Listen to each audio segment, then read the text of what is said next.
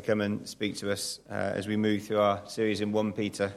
I'm just going to read the passage that he's going to be speaking from today. It's 1 Peter chapter 3, verses 1 to 17, and again on these Bibles on the tables, that's on page 1219. If you turn to page 1219 in these blue Bibles on your tables, I'll just read 1 Peter chapter 3 and the first 17 verses before Dan comes.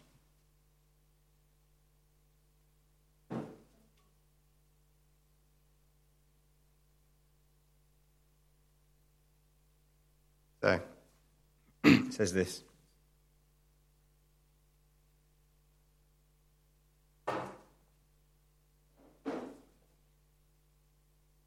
Wives, in the same way, submit yourselves to your husbands, so that if any of them do not believe the word, they may be won over without words by the behavior of their wives, when they see the purity and reverence of your lives. Your beauty should not come from outward adornment, such as elaborate hairstyles and the wearing of gold jewelry or fine clothes. Rather, it should be that of your inner self, the unfading beauty of a gentle and quiet spirit, which is of great worth in God's sight. For this is the way the holy women of the past who put their hope in God used to adorn themselves. They submitted themselves to their own husbands, like Sarah, who obeyed Abraham and called him her Lord. You are her daughters if you do what is right and do not give way to fear. Husbands, in the same way, be considerate as you live with your wives, and treat them with respect as the weaker partner and as heirs with you of the gracious gift of life, so that nothing will hinder your prayers. Finally, all of you, be like-minded, be sympathetic, love one another, be compassionate and humble.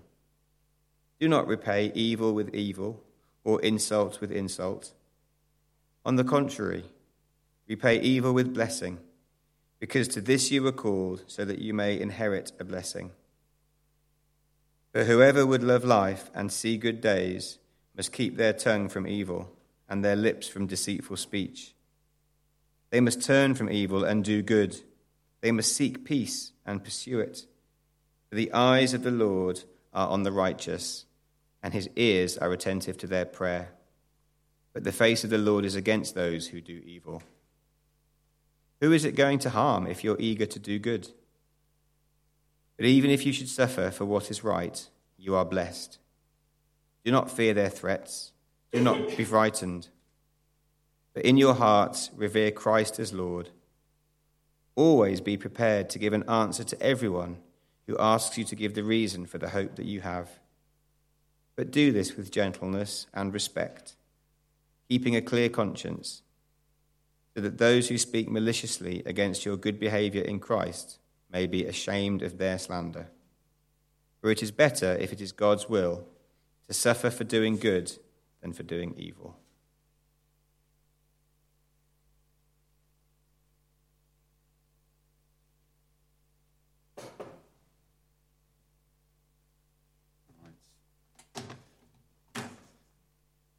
Countdown's already started.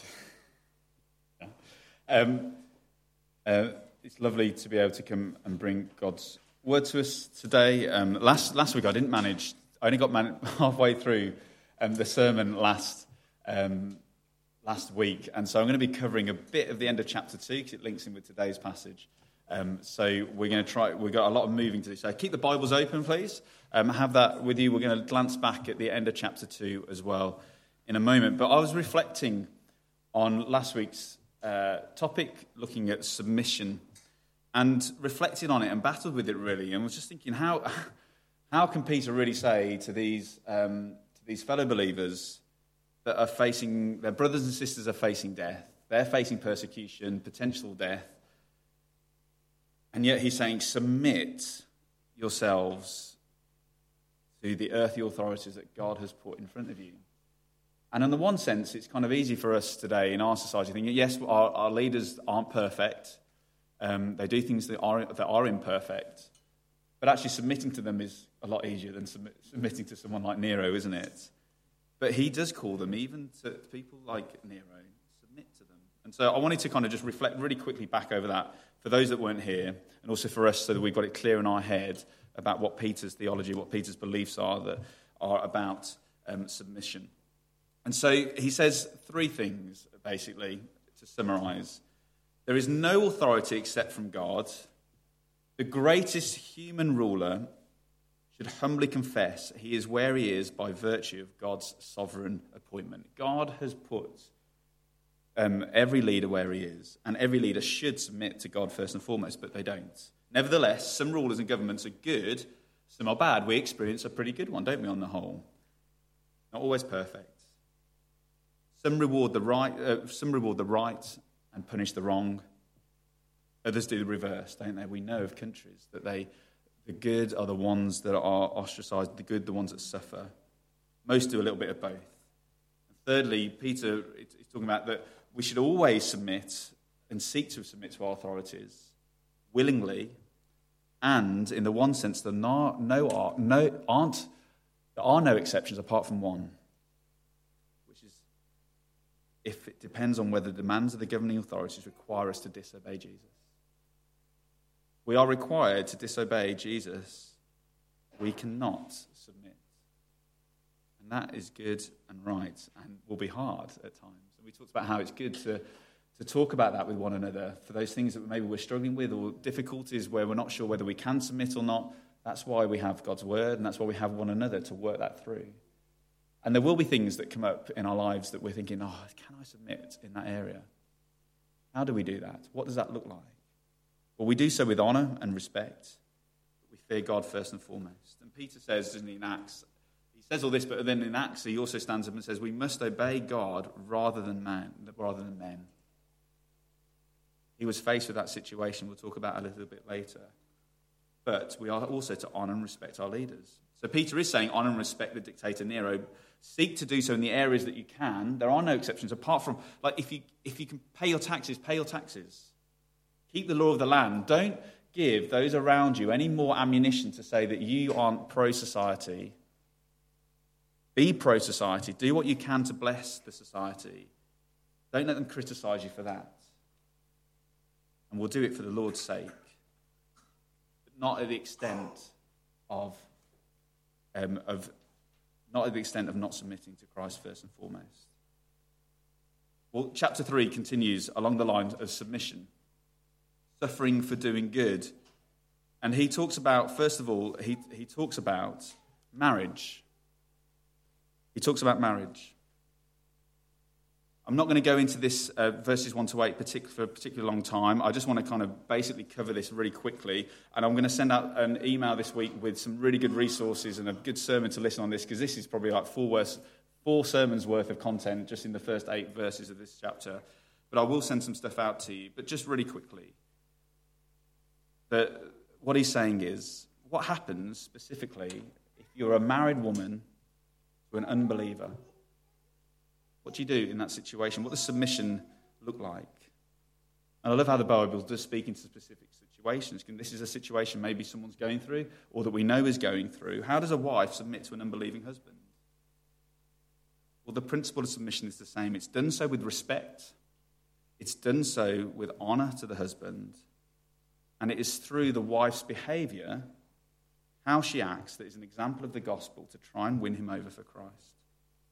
It talks about caring more for your inner beauty, caring more for her inner beauty than for her outer adornment, what she looks like. For the inner beauty shines through and does not fade or spoil. But what he's not saying, and I will point this out because I think it's good to say this, is Peter is not saying submit to an abusive husband. He's not saying that. That's why I want to send some stuff out that gives us a little bit more detail for you. He's not saying that at all. But the basic principle of submission is the same. Win believers over by your behaviour. Win believers over by your behaviour.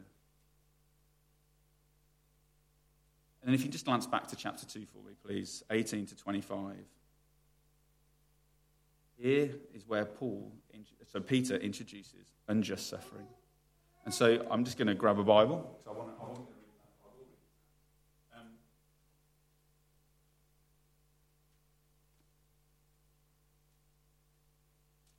I can find it.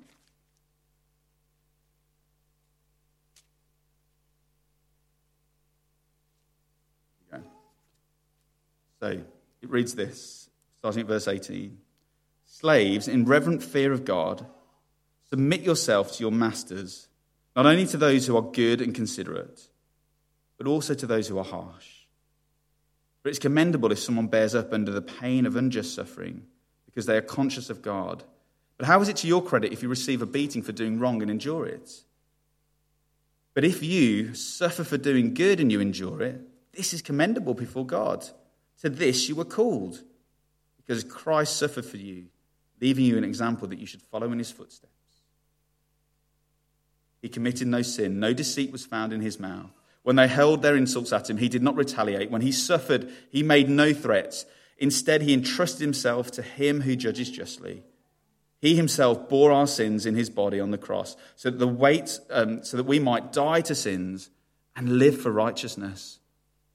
By his wounds you have been healed, for you were like sheep going astray, but now you have been turned to the shepherd and overseer of your souls. Peter makes a really challenging statement in here. He's basically saying, and we need to wrestle with this, suffering and righteousness. So righteousness, us being made right with God, but us, the ongoing process of obeying Christ more and more in our lives, goes hand in hand with suffering. The closer we're walking with Jesus, the more obedient we are to him, the likelihood is we will suffer more. Not guaranteed, but there's a chance. The closer we walk with Jesus, the more likely unjust suffering could come our way. So our idea of suffering has to be rooted in the gospel, not what we want it to say. Wouldn't it be nice if it said, the better my relationship with Jesus is going, the less I'm going to suffer? But that's not what it is. Look at the example of Jesus. He suffered, didn't he? And so there's a reality of unjust suffering, and the readers that Peter was speaking to are suffering unjustly. In verses 18 to 25 we just read, it is about how Peter addresses how servants, that's household slaves, should deal with their masters. Masters that are not being particularly good to them. And so hopefully we may well be aware that slavery in the first century is different to the slavery that we maybe think of in more modern day terms. In more modern day, in the last few hundred years, people were bought and sold into slavery, were abused. Whereas in the first century, some of that did happen, but the majority of slavery, over 50% of the Roman Empire were slaves, many of whom put themselves into slavery because it meant they got a job, they got a house, and they were supposed to be cared for by their masters as they did the work for them. Some were doctors, some were tutors, often well-educated. And so that's what Peter's speaking into here. The New Testament doesn't say slavery is good, but it's speaking specifically into the context of what was going on at the time. We are not slaves, but we do suffer unjustly, don't we, at times? Maybe you can think back to a time where you have suffered unjustly. Maybe at the hands of a boss. Maybe at the hands of a family member. Maybe even within a marriage. How can we persevere, stand firm when we're unjustly suffering? How can we respond in unjust suffering? Peter's theme of the letter. We will likely suffer unjustly. And for Peter, who he's writing to at this moment, these were Christians that were blamed for every single problem in society. It was their fault. This small little sect of people were blamed for everything that was going wrong. But this is Peter's teaching. Be subject, bear with unjust suffering, and keep your conduct honourable. How do we do that? How do we do that in the face of unjust suffering? Be subject, bear unjust suffering, keep your conduct honourable. Well, there's been times in my life where I have been called in by my boss to say, Dan, your work's not quite up to scratch. You need to work a bit harder. or you need to do some better work. That is not unjust suffering. That is, I should pull my finger out and do my work and do it well. But I have got a story of a time where I have been unjustly dealt with, and I think it's helpful sometimes to have personal stories about these things. And so about 10 years ago, maybe 8 or 9 years ago, when I moved to my second school, I got a job at this other school, and I was told before I went, just after I got the job, you know your line manager's a little bit difficult. I went, it'll be fine, don't worry about it at all, it'll be fine. I took it on face value, I want to give everybody the opportunity and a chance. How wrong I was. From day one, life became very, very tough. Told off in front of children, told off in front of staff and in staff meetings, shouted at. I was not the only one, but it really was being dealt with unjustly. I was diligent at that point. I was working hard, did my best. Could have done things better, I'm sure. And for a good while, I took it graciously. Always spoke well of the person, never said anything bad. And then came breaking point, when I got hurled in front of the head teacher and shouted at for 15 minutes about something I had no idea what they were going on about, that I supposedly had done, or not done as it turned out. The head had been fed false information from my line manager because they were thinking about giving me a job to promote me over her. She found out and made up some stories about me, which meant I didn't get the job, and she did. How did I react? I'd love to say that I didn't say a word, and I took it on the chin, and I said, pray for her, and I hope she does well. That would be a fabrication of the truth. I broke my silence. When people complained about her, I joined in. I said, yeah, she's terrible, isn't she? Do you hear what she did to me? Anyway, not my proudest moment, but I broke. I didn't persevere in the face of unjust suffering. Maybe you have similar experiences. Maybe you have been dealt with unjustly. Maybe there's a little bit of bitterness there. I think I've let go of it. I'm getting it. I have let go of it. But maybe it's not at work. Maybe it's at the school gates, where you're being ostracized by people because of your faith. Your child's not invited to a party because they know that you're a Christian and they're worried what you're going to say to them. Maybe it's a family member that you're left out in the cold at parties, sat away from people that you'd love to be sat by. Maybe it's one of the many different things. Unjust suffering happens, especially for our faith. And Peter is preparing his readers that we have an unbreakable foundation that will help us persevere in the face of this. And so we're just going to see 3 quick things today. And here we go. As followers of Jesus, we can persevere through unjust suffering when we are mindful of him. When we are mindful of him. And this is back in chapter 2, what I just read. Verse 19, it says, it's commendable if someone bears up under the pain of unjust suffering because they are conscious, the ESV says, mindful of God. How is it to your credit if you receive a beating for doing wrong and endure it? But if you suffer for doing good and you endure it, it's commendable before God. Peter calls us to a really good thing. Intentionally suffer, enduring with it out of an awareness of God. Do it with an awareness of God. I always think he's really saying is out of a trust and a submission to God. Submit to him. Look what he says. Jesus was an example of this that Peter gives in the next verses. Jesus, when he was put in the horrendous situation, he committed no sin. He did not retaliate when he suffered. He made no threats back. And look what he says in verse 23. Peter says, he entrusted himself to him who judges justly. He, Jesus, entrusted himself to God. He cared more of the Father's approval than of man's approval. That is our example. Each day I went into that hard work environment for several years. How many times did I do it? Mindful of God, purposely entrusting myself to God.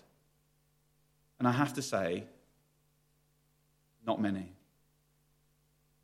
I mean, I was suffering unjustly, but what made it worse was I wasn't doing it mindful of God, submitting myself to God and thinking, I'm enduring this, Lord, help me through this. But there are some wonderful truths in the Bible. There are many wonderful truths in the Bible, a lot of them. God is a God of justice, and he will deal with it. Psalm 94 talks about the Lord will avenge our injustice. He will rise up for me and against the wicked who stand against me. He will rise up. Once and for all, justice will be dealt with. Jesus returns. All wrongs will be made right. We do not have to take it into our own hands. How tempting it is to take it into our own hands, isn't it? We can trust that God will act justly on our behalf one day. He will right the wrongs. Verse 23, he says, it's a gracious thing, it's commendable to endure that pain and sorrow now. Do so being mindful of God. Do so that he is with you. He goes with you into that workplace. I did not put on the full armor of God. I did not go in there mindful of God at times, knowing that he was with me and he felt my pain. He knew my suffering and he was with me. And I encourage us, whatever the situation is, the school gate, the family situation, the work situation, entrust yourself to God. Submit to him first and foremost. Obey him still. Be mindful of him as you go into that place. Well, secondly, as followers of Jesus, we can persevere through unjust suffering because we will ultimately be rewarded. He likes a reward here. I love a reward. I absolutely love a reward. And we get lots of rewards in the Bible, don't we, from God. In chapter 4, Peter's going to talk specifically about unjust suffering caused as we lose temper and lash out at brothers and sisters in Christ. So he's going to go on to that specifically within the church. But he broaches it very quickly here in verse 8. You turn to chapter 3, verse 8. Finally, all of you, be like-minded, be sympathetic, love one another, be compassionate and humble. That is how we're to live with one another within the church. And what's Peter saying is if we live like this inside the church, we will be able to do it outside with others. We seek to live sympathetic and love one another and compassionate and humble lives with one another, that brothers and sisters in Christ. That is going to help us do it outside in the outside world. He says these famous words. Do not repay evil with evil or insult with insult. Instead, what are we to do? Repay evil with blessing. And how hard is that? How hard is it when you've got the opportunity to badmouth someone for having a go at you or doing something against you, rightfully so? They've done evil to you. How hard is it in that moment not to bite back and say something? How hard is it? When that mum ignores you on the school gates, when your kid isn't invited to that party because they know that you're Christians, the family member won't sit next to you, says that cutting comment once more. Not coming back with evil is so hard, isn't it? But Peter commands us as believers, it is never right for us to do that. But we are to react with genuine, not fake, blessing. A blessing is a positive statement towards someone. It's a request that he or she would find favor with God. And I can tell you, I found that so hard in praying that over my line manager. Bless you for having done that to me. That's what we're to do. It's what we're called to do. And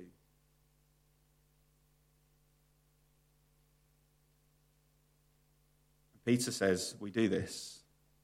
What Jesus did. What Jesus did. We're to follow in his steps.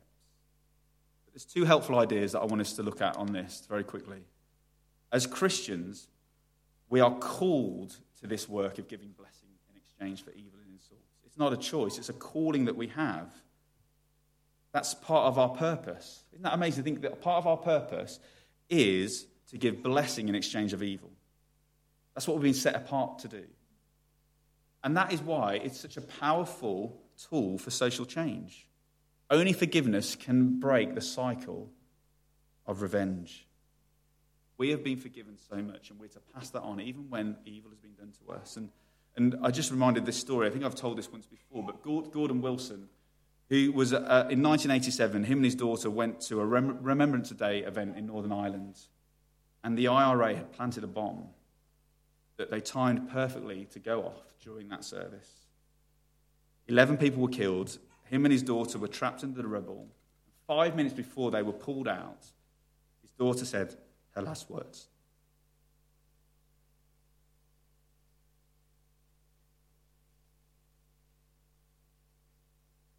Daddy.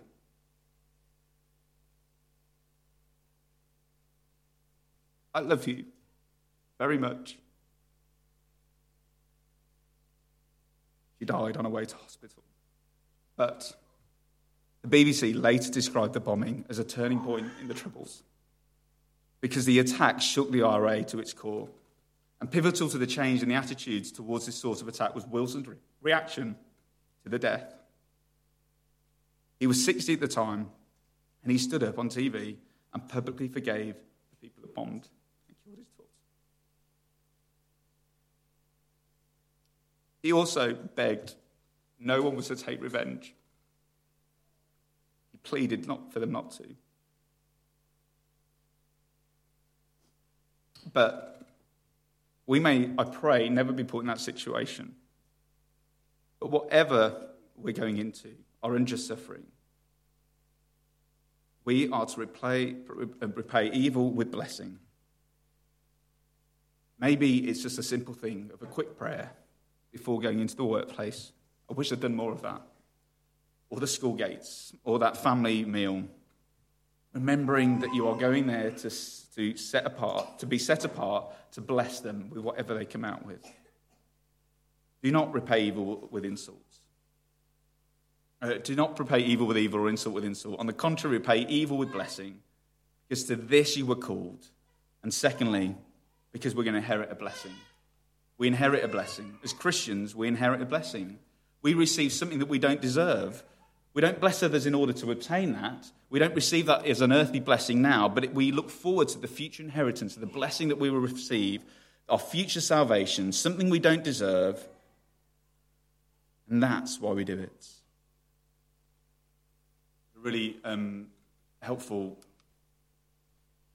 quote from Juan Sanchez. He says this: as you seek to bless, even as you suffer, you can know that you are walking towards your inheritance. It is as if you live the Christian life that you can look forward to life. It is as you live the Christian life that you can look forward to life with Christ. You seek to bless even as you suffer. You can know that you are walking towards your inheritance. It is as you live the Christian life that you can look forward to life with Christ. Suffering makes us look above to the future. And then if you turn to verse 10 of chapter 3, Peter quotes Psalm 34. Whoever would love life and see good days, that means inherit blessing of our future salvation. Then as Christians we must respond we will respond in such a way that reflects our new life in Christ. This is how we should respond. In the rest of verse 10, we must keep our tongues from evil, our lips from deceitful speech. Verse 11, we must turn from evil and do good. They must seek peace and pursue it. In every situation, our purpose is to do good and to seek peace.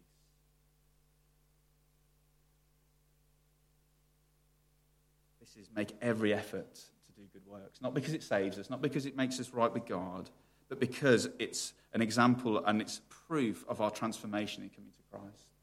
We will grow in doing good and offering peace and not returning evil with evil, but with blessing. Why? For the eyes of the Lord are on the righteous. His ears are attentive to their prayer. The face of the Lord is against those who do evil. Beautiful. We can, as followers of Jesus, we can persevere through unjust suffering because we will be ultimately rewarded. That great future inheritance. And then finally, as followers of Jesus, we can persevere through unjust suffering when we fear God and not man. When we fear God and not man. I think what makes enduring suffering hardest is in the context, particularly when we're talking about unjust suffering because of our faith, is fear. We're fearful. We're a fearful people, aren't we? Maybe we're fearful of losing someone, a boyfriend, a girlfriend, a friend, a job, a career opportunity, our lives. But Peter's talked a lot about fear in the last couple of chapters. We're to fear God first and foremost. And that's not saying that we should fear God because he's going to zap us the moment we do something wrong. That's not how God works. But we fear God because that means that we have him in the highest place. A reverent fear. That means a deep respect for who he is and what he's done. And there that leads to submission, that leads to obedience. We have nothing to fear. We need to encourage each other in this. We have nothing to fear from anybody. What Peter says in verse 13, who is going to harm you if you are eager to do good? Who is going to harm you if you're eager to do good? But even if you should suffer for what is right, you are blessed. Do not fear their threats. Do not be frightened. Do not be frightened. We have nothing to fear. Keep doing good works. Keep blessing evil. We will receive the promised inheritance. No amount of harm anyone can do means we can forfeit our inheritance. Not even death. No one can harm us because even if when we do suffer, we will be blessed for doing so. And we receive that great reward. The question that has been that I've been rattling around my brain this week. How different would my life look if I didn't fear anything because I knew the worst that could happen, that I get to enjoy my inheritance earlier than I expected? What a way to live. Not fearful of anyone or anything. Because I know what's the worst thing that can happen? Get to go with Jesus and enjoy him for longer. You maybe pray this for yourselves this week. So I'm praying for myself daily. Lord, give me this level of faith. Replace my fear with hope.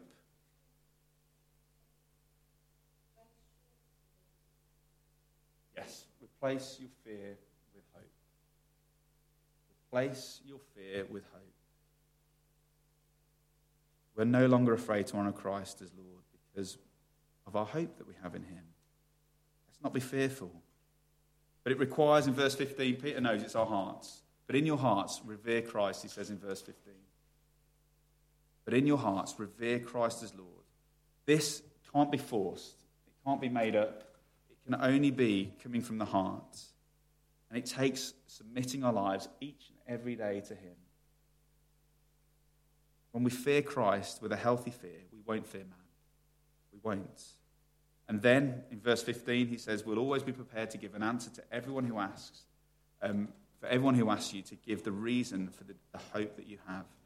Even in the midst of our suffering, especially in the midst of unjust suffering, we will then get an opportunity to share a reason for our hope, maybe with the person that's persecuting us, or maybe with those around.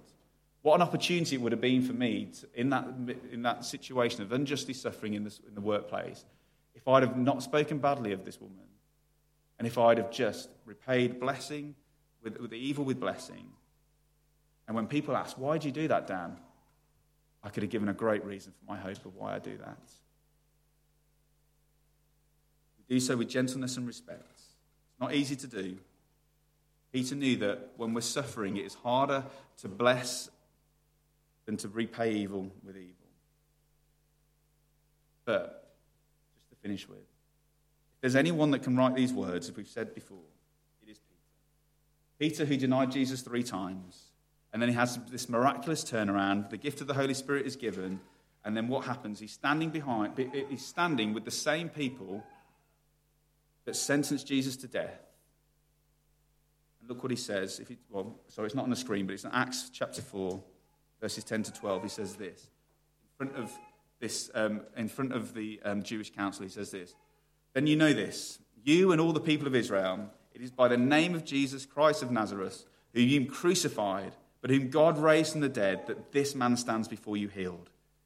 Jesus is the stone you builders rejected, which has become the cornerstone. Salvation is found in no one else, for there is no other name under heaven given to mankind by which we must be saved. When the council saw his courage of Peter and John, they realized that they were unschooled, ordinary men, and they were astonished, and they took note that these men had been with Jesus. Peter went from fearful man to hope in Christ and stood up in front of the council and said those things. And the persecutors realized that he had been with Jesus. Wouldn't that be great for people to be able to say to us, we realized that we followed Jesus because of how we've handled things. Just to finish with, Juan Sanchez says this, it is truly better to speak of Christ, whatever the cost, than to deny him. It is better to live with Christ as Lord and be persecuted than to live in comfort and never live or speak for him. What challenging words. It is truly better to speak of Christ, whatever the cost, than to deny him. It is better to live with Christ as Lord and be persecuted than to live in comfort and never live or speak for him. Living is living the life of Christ, whether that comes with suffering or not. That is the best way to live. So, in our unjust suffering, it's likely to come our way as we obey Christ, but we can persevere. Encourage us to be mindful of him, entrust ourselves to him. Remember that our reward is our certain inheritance that we will receive. And as we fear God more, we will not fear man. We will stand up for him. I think we're going to finish there. There are some questions that I encourage you maybe to take a picture of. I'll send these out in the week as well. But maybe in your GCs or in your own quiet time this week, maybe ask yourself these questions. These have really challenged me. Again, they're from the commentary that I'm reading on 1 Peter, and these really stuck with me. How would your life, behaviour and words be different if you really did not fear anything because you knew you cannot lose God's love for you? What amazing truth that is. How would we behave differently? How would we live if we really didn't fear man? Only feared God. I won't go through the ones, but do please take a picture and I'll email these out. But I'm just going to pray for us as we close our time now.